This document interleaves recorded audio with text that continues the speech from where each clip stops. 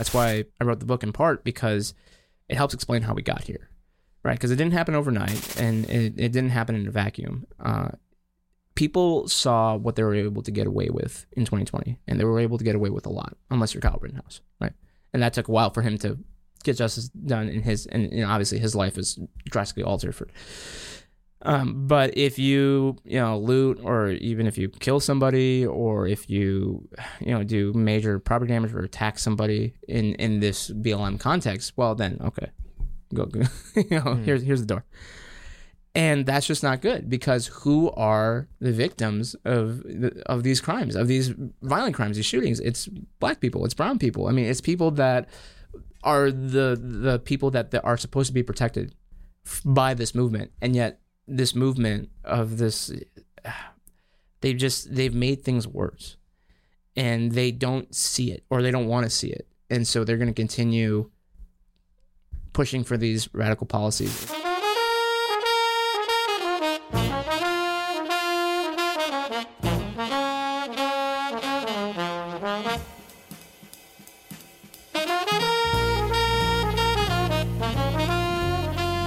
Howdy, everyone, and welcome back to Moment of Truth, the podcast of American Moment. My name is Saurabh Sharma. I'm the president of American Moment, and I'm joined by Nick Solheim, the COO of American Moment. And today we have another fantastic episode for you guys on a topic that is near and dear to my heart.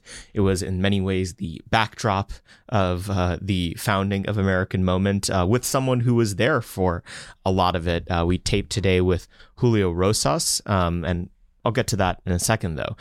As always, please be sure to go to AmericanMoment.org. There you can find everything else we have cooking, backlog of this podcast, programs that we have upcoming, parties coming up, events, and AmCanon, our constellation of books, essays, podcasts, YouTube videos, and short pieces that we put together so that you can understand the issues we care about more. You can also check out the news section, where you can find, the hit pieces being written against us on a weekly basis and what we think about them. But back to Julio. Julio is the senior writer for Town Hall, and he previously worked at the Washington Examiner, Media, and the Independent Journal Review. He's also a Marine, but the core reason we had him on is because he was on the ground in basically every single city where there were riots in 2020. He was in Kenosha, he was in Seattle, he was in Minneapolis, he was in Atlanta. He flew all over the country, covering on the ground at serious risk to his own life and limb, and getting footage and getting the news about what exactly happened, the complete breakdown of public order in our cities. And so he sold a bajillion copies of his book that came out about this, called Fiery But Mostly Peaceful, which is a great title for a book. But he walked us through really in detail what it was like to be in those cities, in Minneapolis and Kenosha specifically, and then a little bit personally for him, what it was like to go through what is not unlike being in a war zone, and how he's kind of adjusted and adapted to being a journalist since then. I thought it was a fantastic episode. Nick, what did you think? Well, I was it was unfortunate to see Minneapolis fall apart through 2020. I mean, I won't pretend like Minneapolis is close to my heart, because it's a sullen hellhole. But I lived in the immediate vicinity, and I had some friends that lived in the area, and so a lot of flashbacks today to bad times in Minneapolis, and we greatly appreciate Julio's reporting that we know everything about it that was going on. Yeah, I mean, there is a world where the media could have successfully gaslit voters into thinking that nothing bad happened. It was only because of often conservative, in some cases, more centrist journalists that were willing to actually get down on the ground and show people, actually, no, it's not cool that CVSs are being burned down on a daily basis. So we'll go now to Julio Rosas. Julio, thanks for coming on the podcast. Yeah, thank you for having me. We always like to hear about how people got to the point where they are today. Why did you end up taking up a career of getting shot at and reporting on the, decadence of our cities? It's a bit of a long story, but the short of it is that I was working at Turning Point in 2014, 2015, and they had this blog, and I got interested in writing in general, working for them on that project. And during the 2016 election, I for them covered the protests at the RNC and the DNC. And so, obviously they weren't anything crazy, because there was actual police work involved to prevent something like that from happening.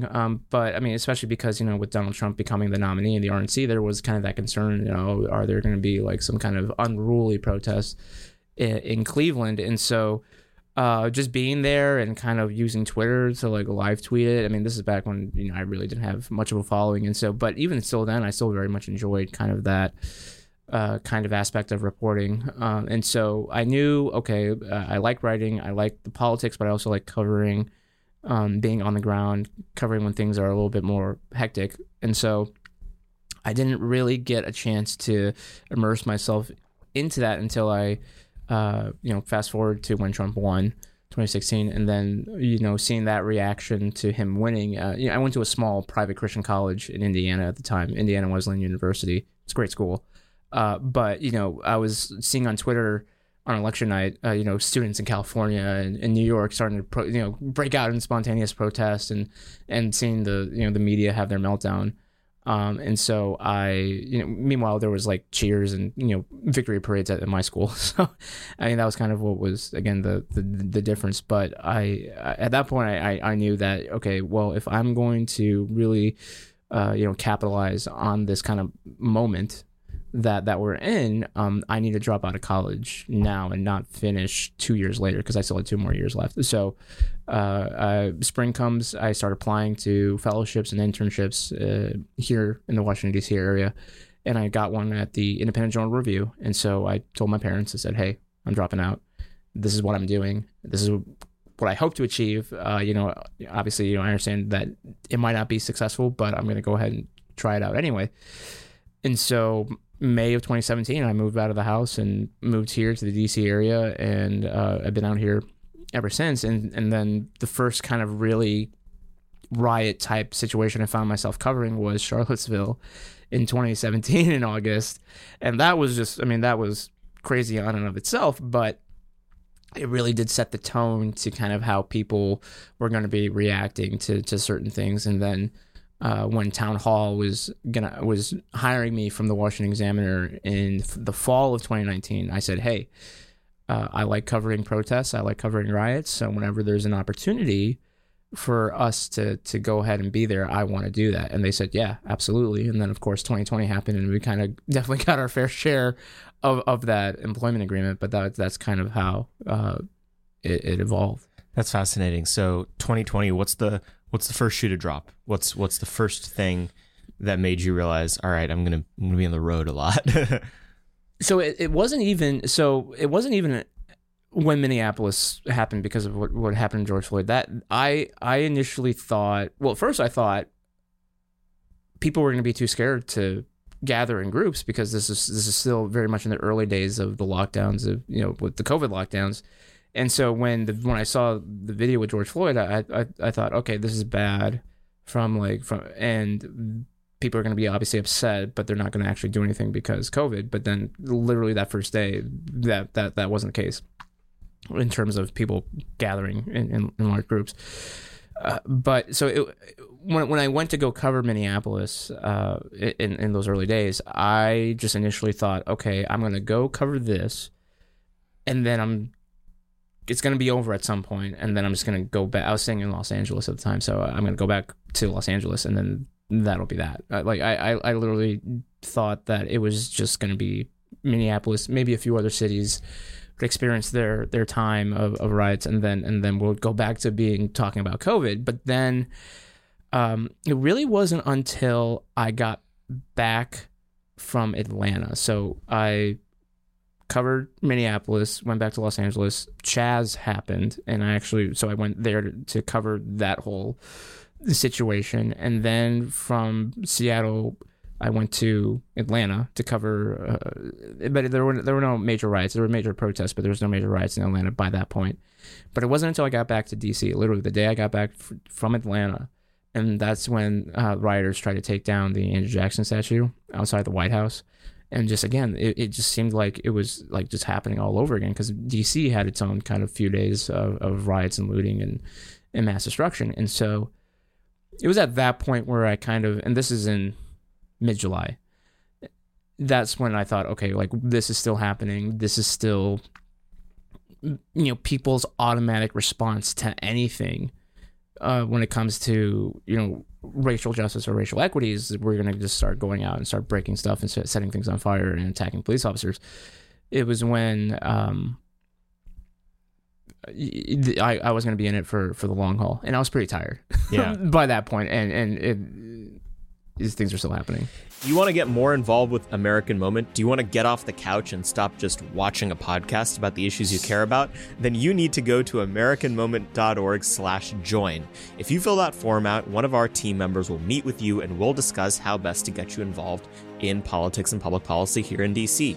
Maybe that involves you coming and working at a think tank or a congressional office. Maybe you're in business and it means just holding on for a few years until we get the next presidential administration. Maybe you're a very wealthy person who wants to give us a bunch of money. Either way, go to americanmoment.org/join to meet with a member of our team and get involved more substantively in trying to save this country. It's not enough to listen to podcasts. You actually have to do something. You unlocked like a key memory for me here that I had forgotten about, which was the selectiveness with which advice about, COVID and mass gatherings was given. Yeah. I'm remembering now.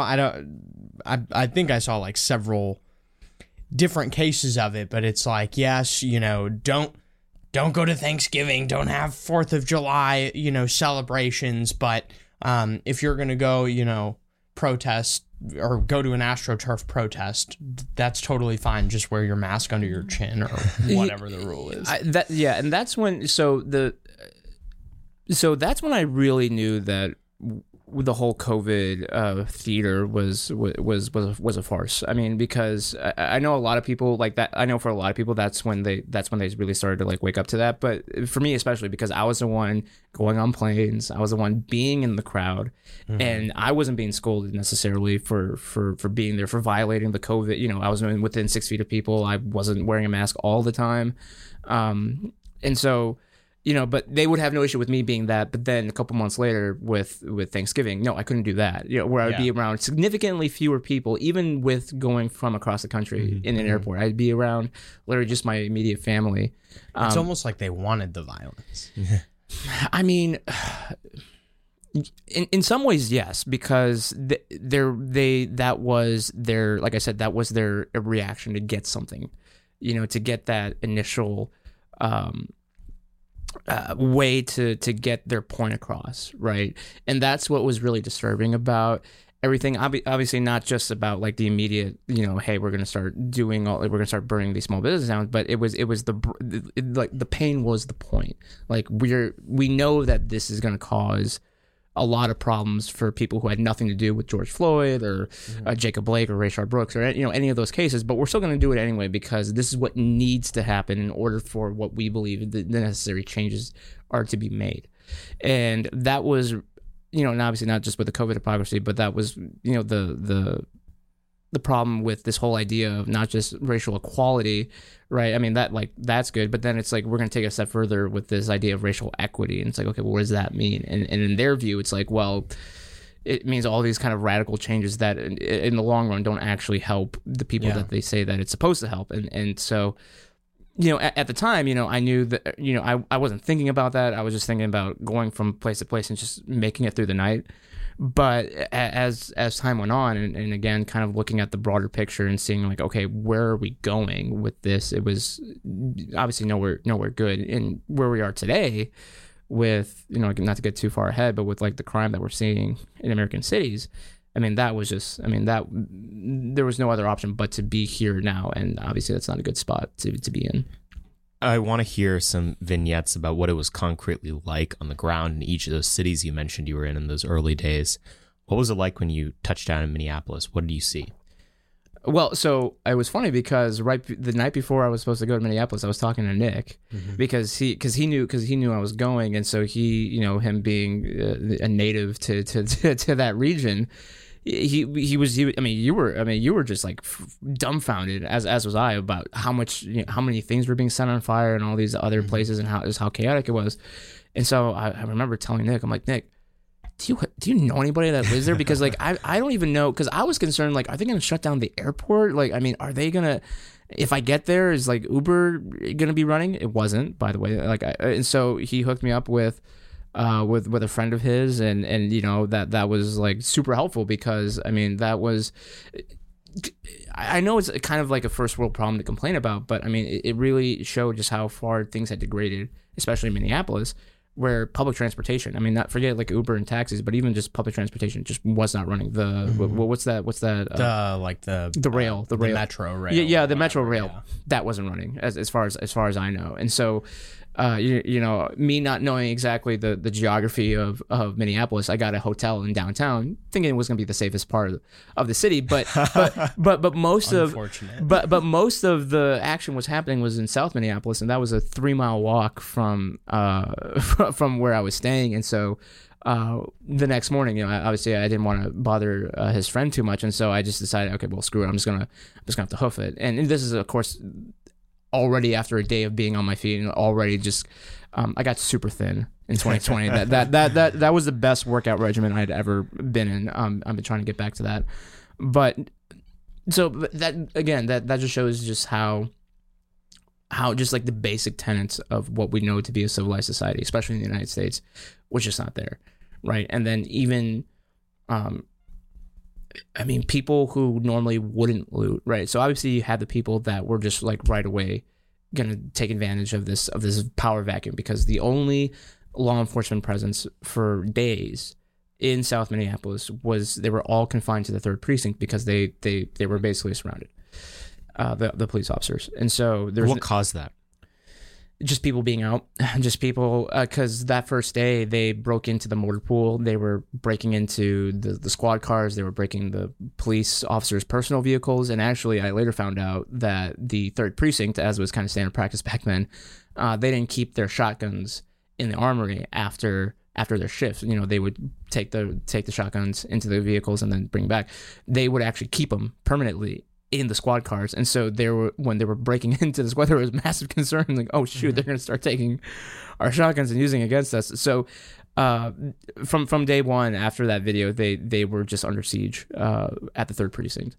And so with that going on, there was no one to stop the looters and rioters from taking stuff from the Target, taking stuff from the small businesses in the immediate vicinity. And so what was the state of Minnesota's gun laws? Were people, small business owners in that town able to protect themselves, or? No, absolutely. They could. It's just that it happened so quickly in the immediate vicinity from the 3rd precinct, is that they just didn't have time to prepare. As time went on, and the other surrounding businesses on Lake Street, because that was kind of the main business area for South Minneapolis. And actually I write about it in the book, there's an intersection, and it was a Latino grocery store, two taco stores, and then a Latino bakery, a Mexican bakery.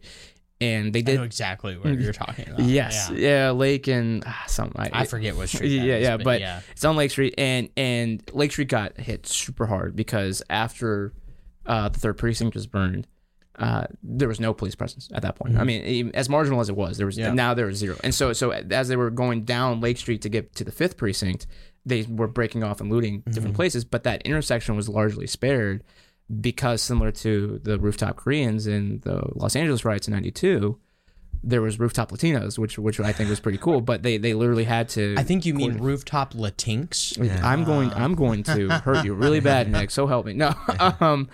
Yeah, surprisingly, they didn't call themselves out. Yeah. But yeah, so there was kind of, and that was kind of the purpose of writing the book, because there were kind of success stories in the midst of all this kind of chaotic, just sadness. I mean, there's a lot of heartbreak. And what would the looting of like non-retail stores? I mean, like a taco store. What were they looting? Just a cash register, or what were they? Yeah. In that situation, because so I interviewed the owner of the grocery store, and he was saying that before they were able to set up their defenses, they got broken into. They took the cash register. They took some odds and ends. The funniest part was he said that they when things started happening, the family took everything out of the safe, so the safe was empty.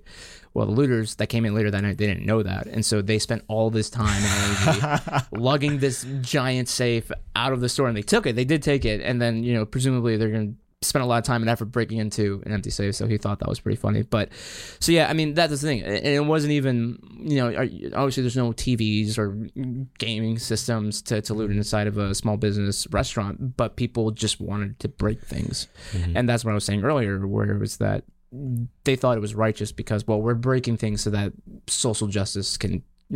All this change can happen in honor of George Floyd. But do you think that's actually true? Like, were the really just like criminal elements in these protests, were they motivated by ideology at all, or was just any excuse to act like animals? I think it was absolutely, maybe not all of it, and maybe obviously it just depends on the person to varying degrees. But obviously they were the spark was what happened to George Floyd. Well, and that's the thing too about Lake Street, that, you know, a lot of people thought these protests were going to, you know, do something for racial equity and justice. But anyone that's been, you know, up and down Lake Street knows that a majority of those businesses are like minority owned businesses. How are a lot of those people impacted? What do their lives look like now? Do they still have those businesses? Have they rebuilt?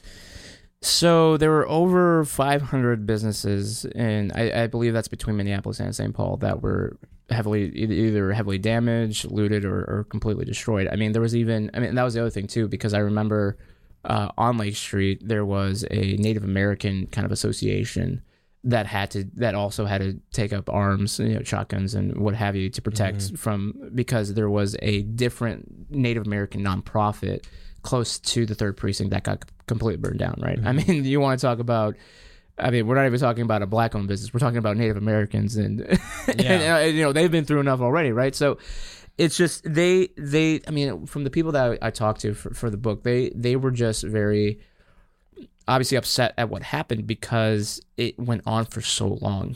The grocery store owner, he stayed in the grocery store for a total of, I believe, 10, 11 days. Because he didn't want to leave. He slept there. He slept there. Yeah, he slept there. He stayed there the entire time, obviously, and he was with other people too, and they took shifts. But they were there for even long after the riots had officially died down. So that was kind of the frustrating part was, you know, when you talk about business owners and you talk about, hey, this is what happened to them, you know, the reflexive response from these progressives and radicals is like, well, it's just a building, there's insurance, you know, you didn't get killed or what have you. And it's like, okay, well, first off, that's not how insurance works. Yeah. And as I later found, can you say more about that? Like, why is it that that's not how insurance works? Because it's just one of the dumbest memes that was going around. So I found out that a lot of insurance companies, they don't cover that type of damage to their businesses or property because they classify that under terrorism. Yeah. I didn't have George Floyd insurance. Yeah,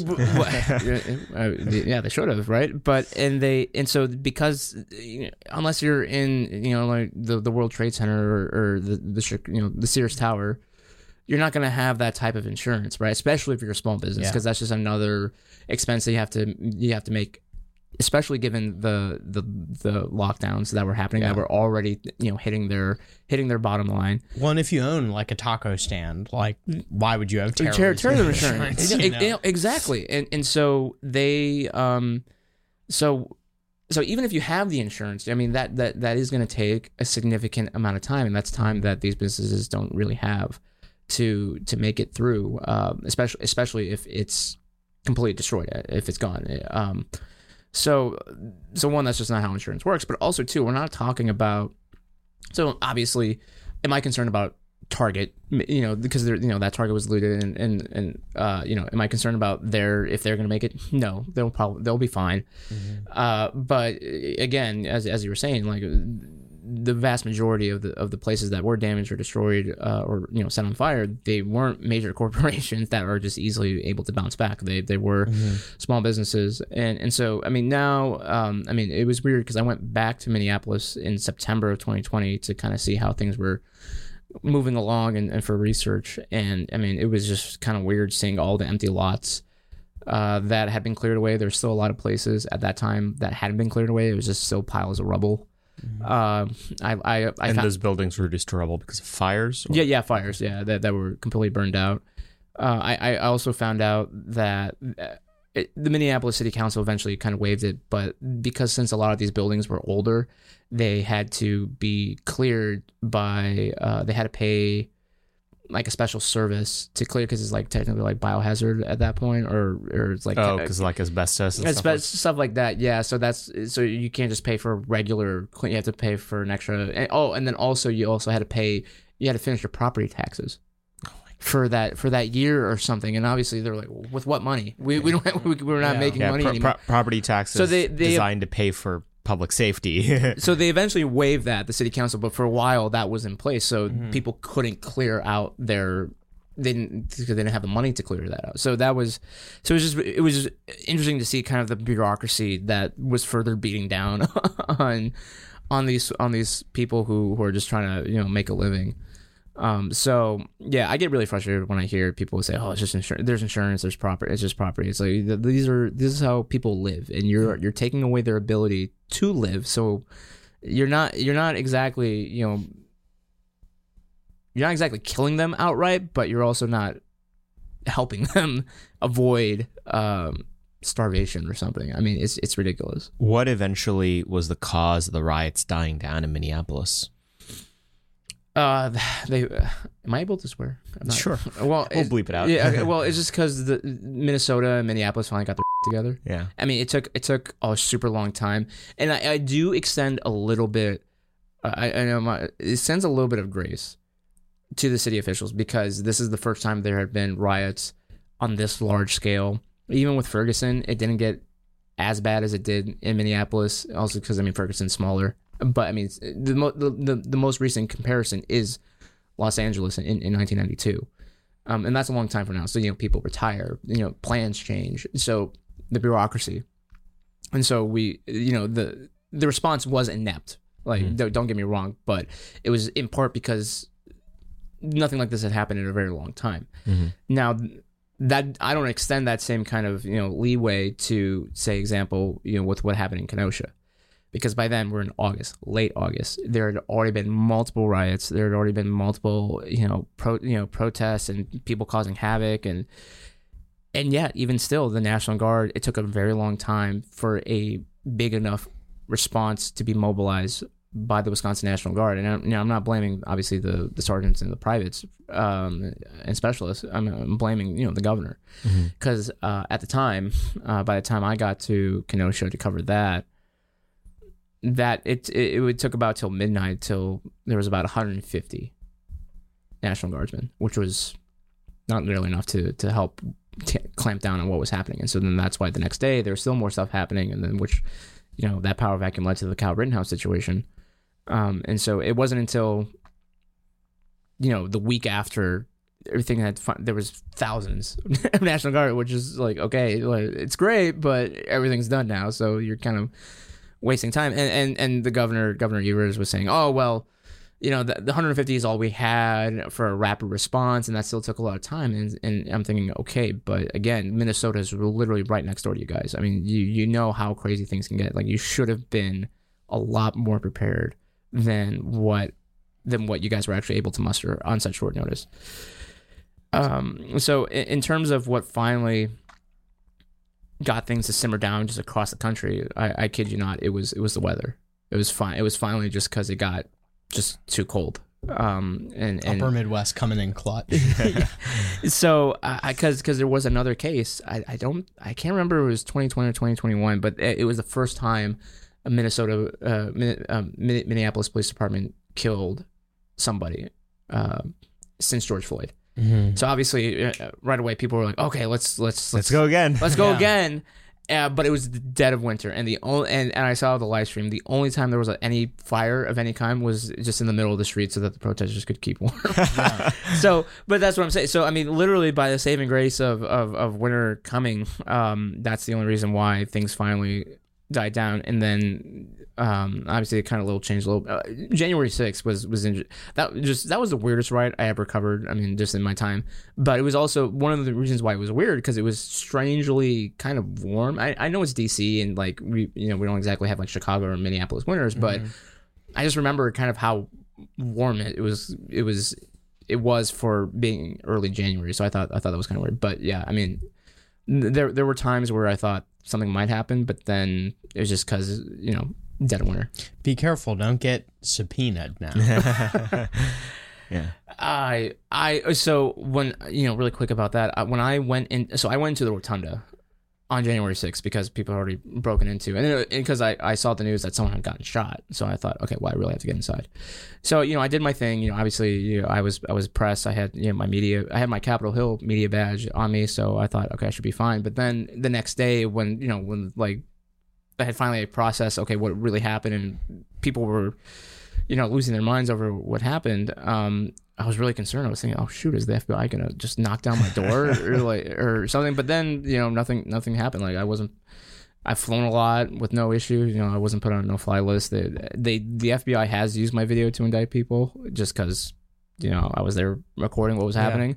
So and you were like posting it, yeah, right? So they took it from yeah. So the FBI knows they're acutely aware that I was there, but they thankfully know that I was obviously there as media, not as somebody just. So we can come back to that, but I do want to go back to the Kenosha thing. Any opportunity to talk about about Kyle Rittenhouse in that whole situation.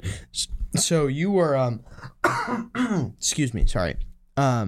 You were there before everything went down. Give us the play-by-play of kind of your experience in Kenosha pre and post the shooting.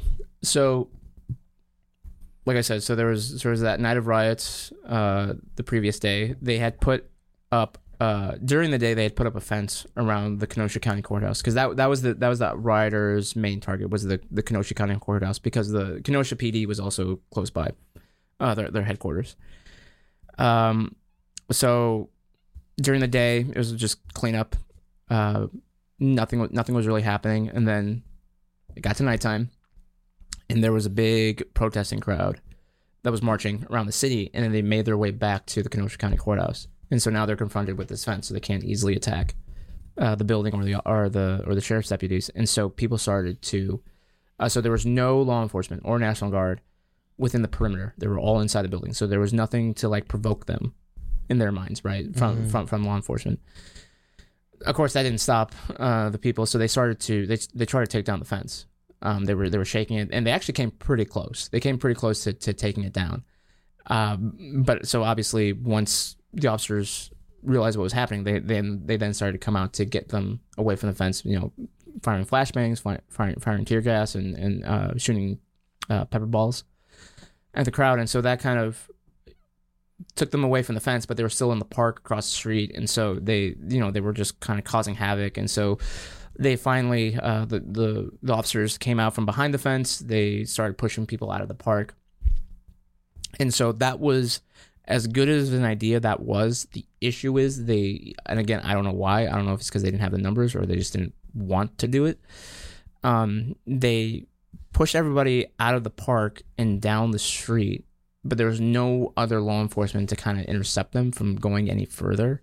So they just kept getting pushed further and further down the street into this group of armed civilians that were out there protecting private businesses. They were also trying to protect the gas station. Now, we didn't know this at the time, but thankfully, one of the smart things the Kenosha city officials did was they turned off the pumps to the gas station in the immediate vicinity. But we didn't know that, so we were still kind of concerned that if they set this on fire or if they're taking gasoline to set more things on fire, then these things can get pretty bad.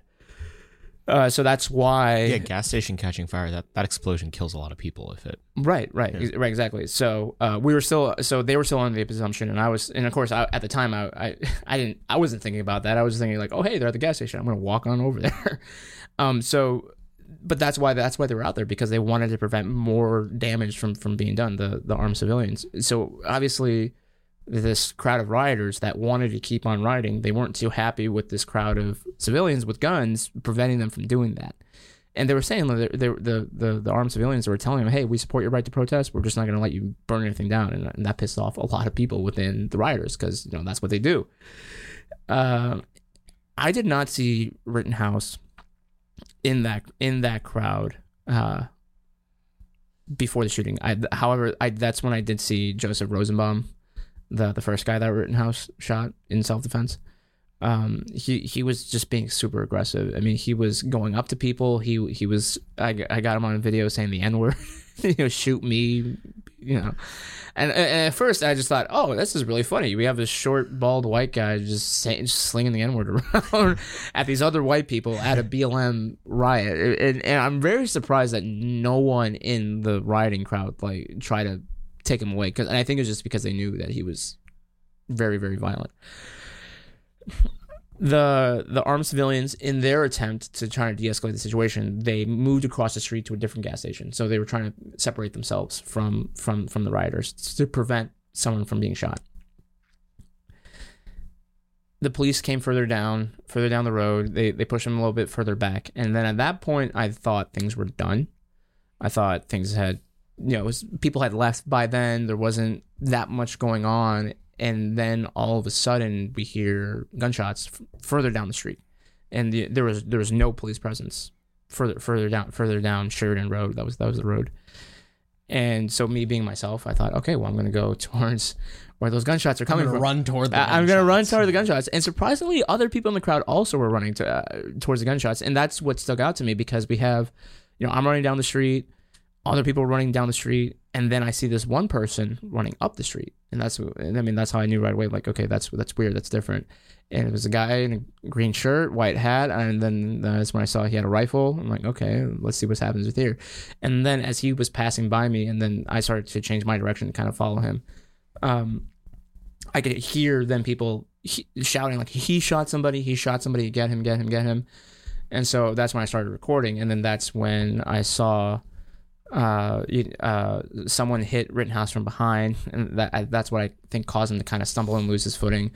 And then that's when Anthony Huber, the guy with the skateboard, came up and tried to hit him, or he did hit him, but then there was that struggle over the rifle really quick, and then there was more gunshots, and so I started back away. So during that whole time, I was never concerned that Rittenhouse was just going to start randomly shooting people. My concern was with people fighting over a rifle during the situation, that people were going to accidentally start shooting it in that ensuing struggle. And, it's like going in all these different directions. And so my main concern was getting shot accidentally. Yeah.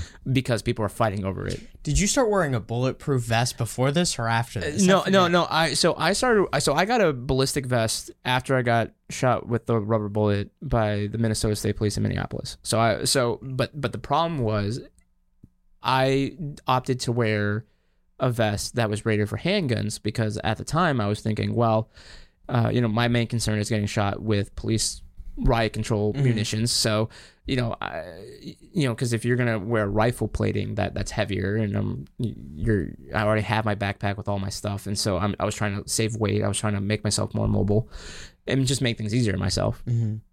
So at the time, and when this Rittenhouse shooting happened, I was only wearing body armor for handguns, not rifles or shotguns from the good old boys from the countryside of Wisconsin, because I was, again, mostly thinking about I'm going to be in the inner city most of the time. Mm-hmm. And if there is gunfire, it is going to be mostly 9mm, handgun calibers. So post Rittenhouse, that's when I finally upgraded to rifle level 4 ceramic rifle plates. But so that was it. So that was my other concern too. It was like, well, shoot, if it shoots me in the vest area, that's still not going to do anything. It's still just going to go right through. So I was backing away. So there was the Sheridan Road where everything was happening. There was a side street that I was on, and then there was another road right behind me. The road right behind me, other people, I don't know who to this day, but they were doing drive-by shootings. They were just shooting randomly out the cars as they were just driving by. So I have this shooting in front of me, I have this shooting behind me, and there's no place for me to go for a solid 10-15 seconds. I'm just thinking what am I doing? Like, where do I go? I mean, what do you do in that situation? And so the other kind of funny anecdote about that, I had taken my ballistic helmet off prior to all this, because I thought things were done. And so I'm recording with my dominant hand, and I had clipped my helmet to my right hand side. And so as I'm trying to record this whole thing that's happening in front of me, I'm trying to reach over with my left hand to unclip my helmet. And because, adrenaline's running and I'm doing so many things at once, I just couldn't get my helmet unclipped. So during that whole time, my head was exposed, and I'm just thinking, if I get shot because I don't in the head, because I can't get it off my side to put it on, I'm gonna be pissed. So thankfully, obviously, that didn't happen. So, but the thing that people really don't understand with that whole situation was that there was just so much shooting going on. It wasn't just Kyle. Once everything was done on both streets, I was trying to find Shelby Telcott, who's at the Daily Caller, and so she was closer to where the first shooting had taken place because Richie McGinnis, who also with the Daily Caller, he was right behind Joseph Rosenbaum when Rosenbaum rushed Rittenhouse. So I was trying to get to them, and so because by that point police had finally come down the street to tend to the third guy who was shot in the bicep. So I was like, okay, you know what? I'm just gonna say, forget that. I'm gonna go on the side street. And as I was going down the side street, there was like about 10, 15 more gunshots from I don't know where, I don't know from who. And police started swarming that area, and so I was trying to get through to get to Shelby, and so I was saying, hey, I saw the second shoot, like I saw the shooting, and so they brought me into the police perimeter. I gave them my information, and I told them, hey, like it's already on Twitter, so just look on Twitter. But then they didn't let me out on the way that I wanted to get out. They let me out on the way that I came in. So I'm just thinking, okay, so I had to literally double back, and so, but I mean, even with that whole situation from the get go, you know, so obviously I didn't know what happened in the first half, but in the second half, I could clearly see this guy was running away. He was trying to get away from these people who were clearly out to get him. He didn't start shooting until he was attacked after he fell down. So I could make the case easily that, at least in the second half, from what I knew, this was self-defense. Mm-hmm. Just clear cut. But again, there was so much that was happening, and still trying to digest it all. It wasn't clear to me in that moment, and like I said, I wasn't scared of him. I was just randomly shooting people, but I just, you know, I was trying to like look at and see what had happened. And then in the morning after, as we were putting the pieces together, because by that point Richie had spoken to the police, he was back, and we got, you know, we were getting lunch, and so we were like putting the pieces together, and that's when it became clear, like, oh shoot, this guy shot in self-defense. But by that point, I mean, Ayanna Pressley, I still remember, I wake up the next morning and I see Ayanna Pressley tweet that a 17-year-old white supremacist went to go shoot. I'm just thinking, or white supremacist, like terrorists, and I'm just thinking, like, you don't even know who he is. We don't even know who this guy is yet. Like, we have no idea what his background is. All we know is that it's a white kid who shot 3 other white people. Yeah. Worst white supremacist terrorist. He had ample opportunity to mow down all these other black and brown people that were also in the crowd, but he didn't do that. And so my regret with that situation is that I wasn't more outspoken about what I saw and just laying out the facts of what happened, just because I wanted to make sure, and it was because I wanted to make sure I got it right, because there was so much just the political rhetoric around it and the hyperventilation about this case. I was just concerned that, you know, if I'm going to put myself out there, I got to make sure I got everything correct on my end, right? Because I can't let my own personal bias cloud my judgment like that.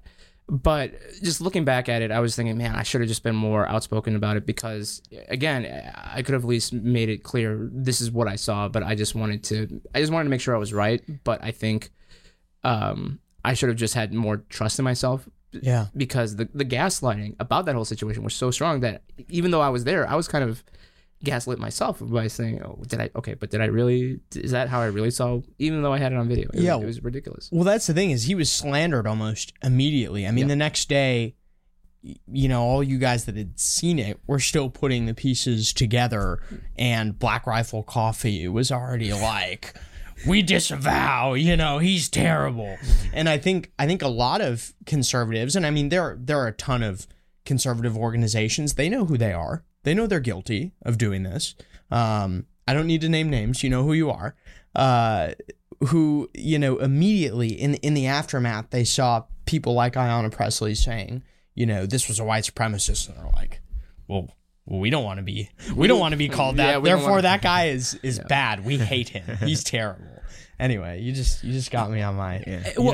And so that's why, as much as his trial should not have happened, I am glad it did, because it laid, and I covered it. I went to Kenosha to cover it, but it just laid everything out. in plain view. Oh, it was very clear. And it was so ridiculous on, again, seeing the media coverage about like how sympathetic it was to Gage Grosskreutz, the third guy who was about to shoot Rittenhouse, and to how they were just, again, the framing of their stories. And so the casual observer was thinking, okay, the prosecution has a case, maybe not a strong case, but they have a case. And the best example I have of that, during the opening arguments, Binger, the assistant district attorney, I mean, the fact that it was being handled by the assistant district attorney was, I mean, red flag number one. Because if this was a slam dunk case, it would have been the district attorney. He made the case, or he made the case in his opening argument by saying, well, actually, it was Rittenhouse who chased Rosenbaum first. And that's why Rosenbaum then chased Rittenhouse to then lead Rittenhouse shooting him. Even though, and I remember thinking, like, really? Like what video? Because by that point, I had seen a ton of video, and I was thinking, like, all the videos that we have point to Rittenhouse being chased first, which is what happened. So then fast forward to the closing argument, and Binger didn't even touch that because, again, the videos didn't show that. They then were saying, well, actually, based on this heavily pixelated zoom-in photo, you can make out a silhouette of Rittenhouse pointing a gun at Rosenbaum, which then caused Rosenbaum to chase after Rittenhouse. So, I mean, at that point, I knew it was over. Like, I just knew that they had no case. They just the shady stuff that they were pulling with not giving all the evidence to the defense team, and it was just really ridiculous.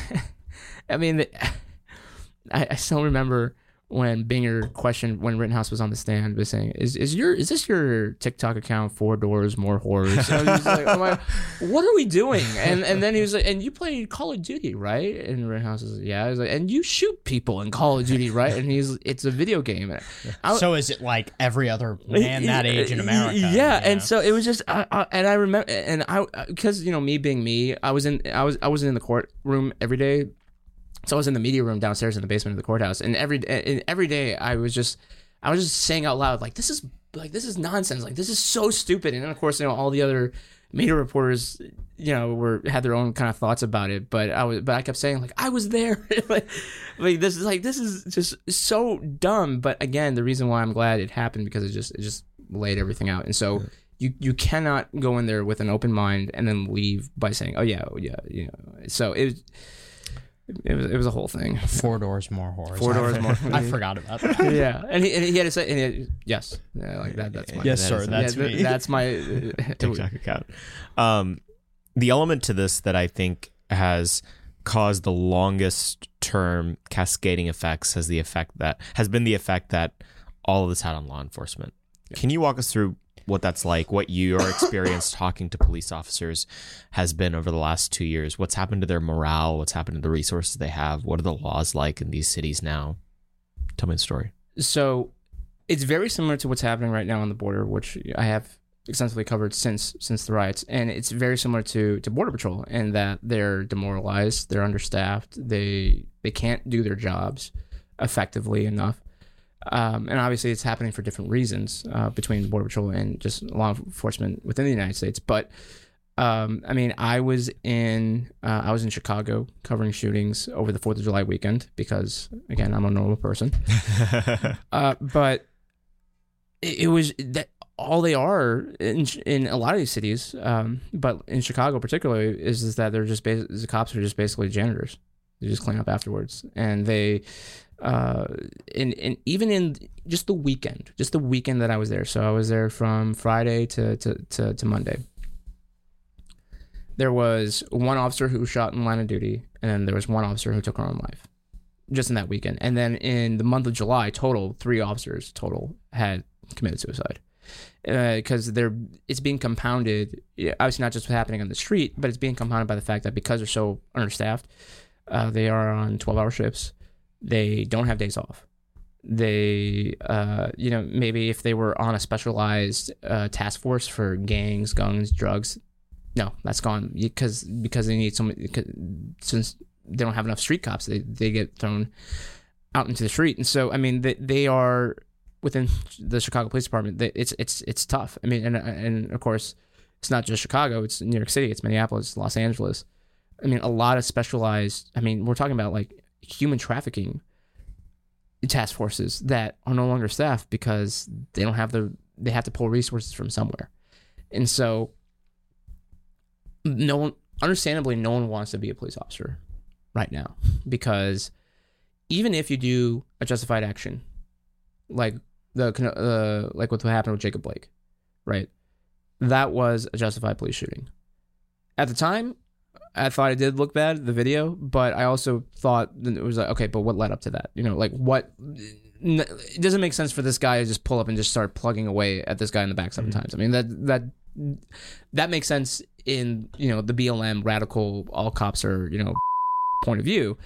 But within the rational point of view, it's like, okay, let's look at what happened and let's look into what led to this moment. And so, but obviously no one wants to go through a public spiel like that, right?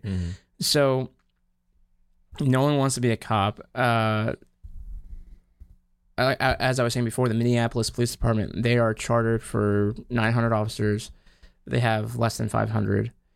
Here in DC is kind of the same issue, where I was on a ride along with a police detective out in the Southeast DC, Anacostia area.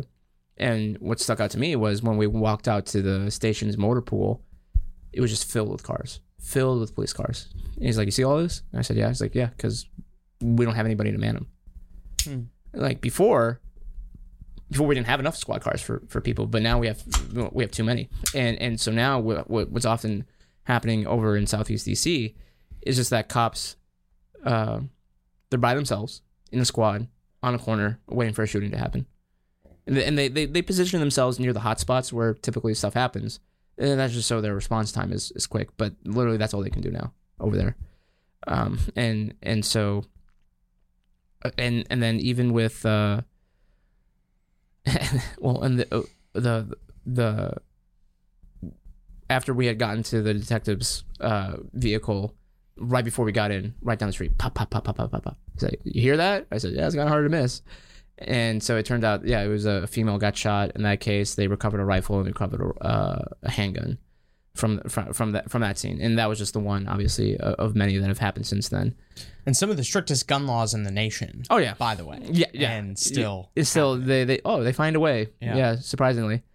So it's not just the fact that it's the police forces across the country that are having the negative effects of what happened from 2020, but it's now, and I'm sure you guys have talked about this and with some of your other guests, but these district attorneys and these judges that just do not dole out justice. They let these people go who on little to no bail, or they bring down from felony charges to misdemeanors. And so what do they do? They then go out and commit even more egregious crimes. And it's just dumbfounding to me that, it's just okay, we take what happened to George Floyd. Okay, that shouldn't have happened. But then we're going to flip it to, okay, well then everybody is just going to have 10 chances. And so that's why I wrote the book, in part because it helps explain how we got here. Right, because it didn't happen overnight, and it didn't happen in a vacuum. People saw what they were able to get away with in 2020, and they were able to get away with a lot, unless you're Kyle Rittenhouse, right? And that took a while for him to get justice done in his, and obviously his life is drastically altered. But if you loot, or even if you kill somebody, or if you do major property damage or attack somebody in this BLM context, well then okay. Go. Here's the door. And that's just not good, because who are the victims of these crimes, of these violent crimes, these shootings? It's black people, it's brown people. I mean, it's people that are the people that are supposed to be protected by this movement, and yet this movement of this, they've made things worse, and they don't see it, or they don't want to see it, and so they're going to continue pushing for these radical policies. And that's why I'm actually pretty surprised that, well, maybe I'm not so surprised, but I mean, George Gascon over in Los Angeles, his recall effort failed. they really made sure they verified those signatures. I kind of noticed that, but there's a reason for that. I mean, the signatures got almost to 1 million, right? I mean, and we're talking about Los Angeles, so I mean, this is not a conservative city by any stretch, but people are fed up. People are tired of seeing loved ones getting killed by people who should have been in jail, or seeing, or just having to deal with this. It's this low intensity lawlessness. That's what's happening now, as opposed to the high intensity, and it's just constant, right? And because it's so low intensity, it's easier to manage, obviously to a certain extent, but it's easier to manage on that level. So that's why they don't have the urgency to clamp down on it, as opposed to massive looting and destruction. It's harder to get a handle on these random smash and grabs, or these spontaneous lootings that you see pop up on social media now, just because they're hard to predict, and just because they're able to get away more quickly. But so we're just in a tough spot. I know I'm not breaking any news by saying that, but as someone who saw the trajectory go that way from the on the ground view, it's just really sad, because I think a lot of it is avoidable. A lot of it is, at least today, it can be fixed. It's just that the people in position right now, they don't want to fix it because, well, equity. What's your theory of why the LA riots didn't become something that was all over the country, but this round did? So I think it was for a couple of reasons. Probably social media, number one, wasn't around. But also number two, we weren't, for 2020, we had COVID. And I mean, that whole uncertainty that I think exacerbated certain people's reactions, but also just because we were in a very heated presidential election. I think that was kind of I think it was kind of like building a fire, right? You need three things. And so for 2020 to be as hectic as it was, we had the election, we had COVID, and then we had the spark, which was George Floyd. So I think because there have been times post the Derek Chauvin trial where I would, there were more kind of controversial police actions. Maybe not saying that was wrong, but at the moment it was controversial. Where I've thought, okay, maybe I got to go to that city, and then nothing happens. Yeah. And so I think it's just that there was all these other factors at play that made 2020 worse in terms of the riots. So maybe if we weren't in a presidential, maybe if there wasn't people losing their jobs because of COVID and being cooped up in the house. I mean, that was half the reason why I went, because I was tired of being in the house all the time. I was like, oh, hey, I have a reason to travel. I have a reason. Flying during that time was so amazing. There was no lines. The flights were cheap, but so I think that's why. Because I mean, in '92, I mean, there were some protests kind of around the country, but I don't think, and also just because. What a lot of stuff has happened in terms of controversial police actions since '92, right? So I mean, it builds up over time, and even with Minneapolis specifically, there was the Philando Castile case. There was a few other cases that were locally that didn't get the national attention. So there, from the activist standpoint, there all George Floyd was kind of the final straw, because there was all these other local cases that had already happened within within the 2010s. So that was kind of the more micro view of it. So I mean, it was just a crazy year. Yeah, it really was. Do you think that cities are more prepared or less prepared to deal with a riot like what happened in all these cities since George Floyd?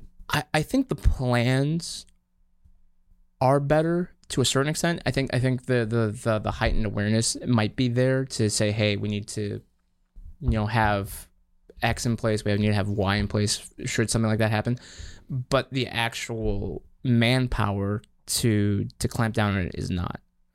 When I was talking to a Minneapolis police department source not too long ago, and I asked him that. I said, hey, let's say there's more riots like 2020 again. Like, can you guys handle that? He said, absolutely not. Like, we would need the National Guard on day one. And obviously that's going to take time. And it's just because they don't have the manpower for that. I mean, it saps up so many resources, because you have to have command and control. You need to have all these auxiliary supporting elements for the main forces to take down and stop people from setting things on fire and mass looting and all this other stuff. So the awareness and the plans that might be in place to better handle something like that, but in terms of the actual manpower, no, they're not. At least some cities, and so that's why it's concerning that we're going to have to rely on the National Guard should something like that happen. And when I look to the future, the only thing that I can think of that could maybe spark something, maybe not to the same level, would be let's just say Donald Trump winning the presidency in 2024. But and that's a ways off from now, and that's an if. But like I said, there are these things that I would thought, okay, if this did happen in 2020, there would have been a riot in this city or that city. But ever since the Derek Chauvin trial, where he was found guilty on everything, it just seemed like the air kind of got taken out of that. So, but like I said, but the low intensity aspect of it is still very much with us. Was there any city in America that has actually gotten more safe, decided to go in the opposite direction on this stuff?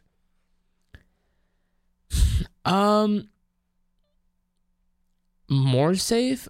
Well, in terms of major cities, no. At least not that I've seen. I mean, I think Boston, has seen a decrease. Mm-hmm. I think it's Boston or somewhere up on the Northeast. But overall, no. I mean, and that's why, again, it's so frustrating, because what happened to George Floyd could have been a more unifying moment. Mm-hmm. And there was for like a brief fleeting moment, but then the loudest voices and the people with a lot of support did take that and say, okay, so we're going to defund the police. We're going to abolish, especially Minneapolis, right? They wanted to completely get rid of their police department.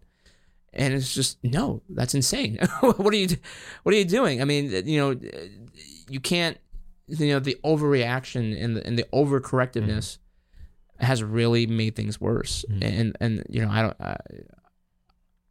I think when we look to the future, I think things are going to get worse in terms of the quality of life, the crime, before things get better. I mean, there's a little bit of ray of hope with what happened in San Francisco with Chesa Boudin, the district attorney, getting recalled. I mean, that was kind of like, okay, maybe people are finally wising up and saying that these types of racial justice policies aren't the best thing.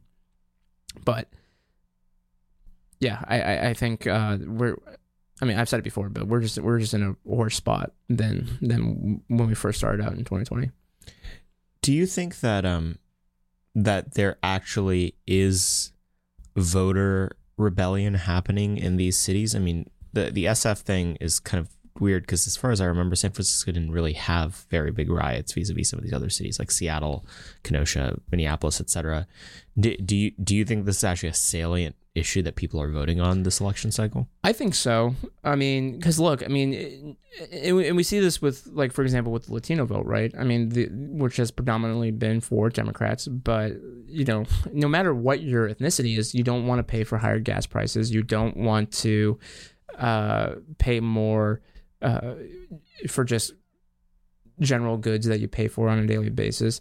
And you don't like to be mugged when you're walking out the store. I mean, and especially mugged by somebody who should be locked up but isn't. And by the way, we don't like to be called Latinx either. Yeah. But broadly, I think it is because people. I just saw, watching Tucker Carlson yesterday. Tucker played a local news report from New York City, where I think it was the Chelsea neighborhood. And it was all these people who are not Republicans, but they're complaining about the crime. They're complaining about homeless people shooting up drugs and being aggressive, and making, again, the quality of life lower for people who do pay taxes. Mm-hmm. And so I think people are waking up to it. It's just a matter of whether or not it's going to be enough for them to maybe vote differently. That, especially in the deep blue pockets, but more across the country, I think people are seeing the stupidity of what we're doing.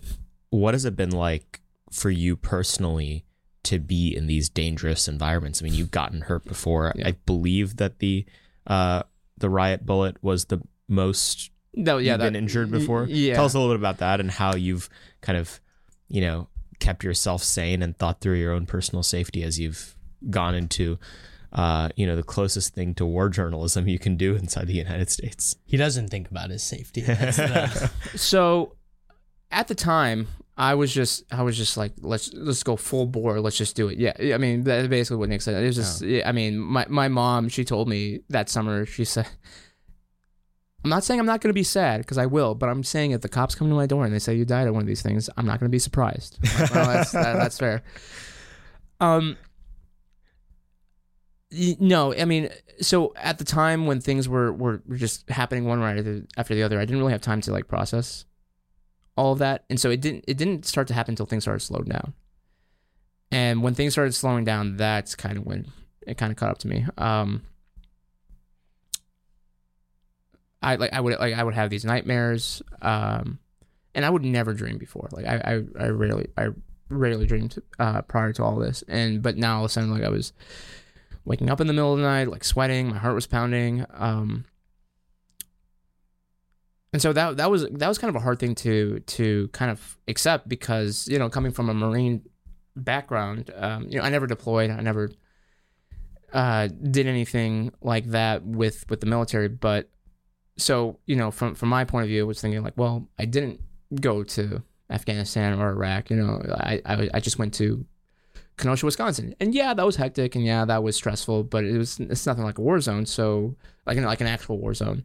So why am I feeling this way? I shouldn't be feeling this way. And so it took me a while to accept that I even had post-traumatic stress. That was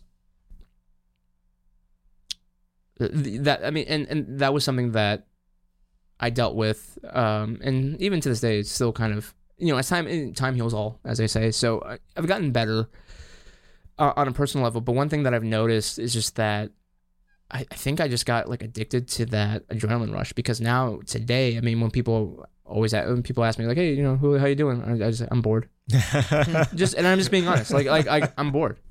I mean, covering the border, it's good. It's good. It's a good story to go on, and it's important, but it's nothing like covering a riot. And so, when I was in Chicago, covering the shootings, there was what's become a trend over there is that basically there's all these guys in these cars, and they just do donuts in an intersection.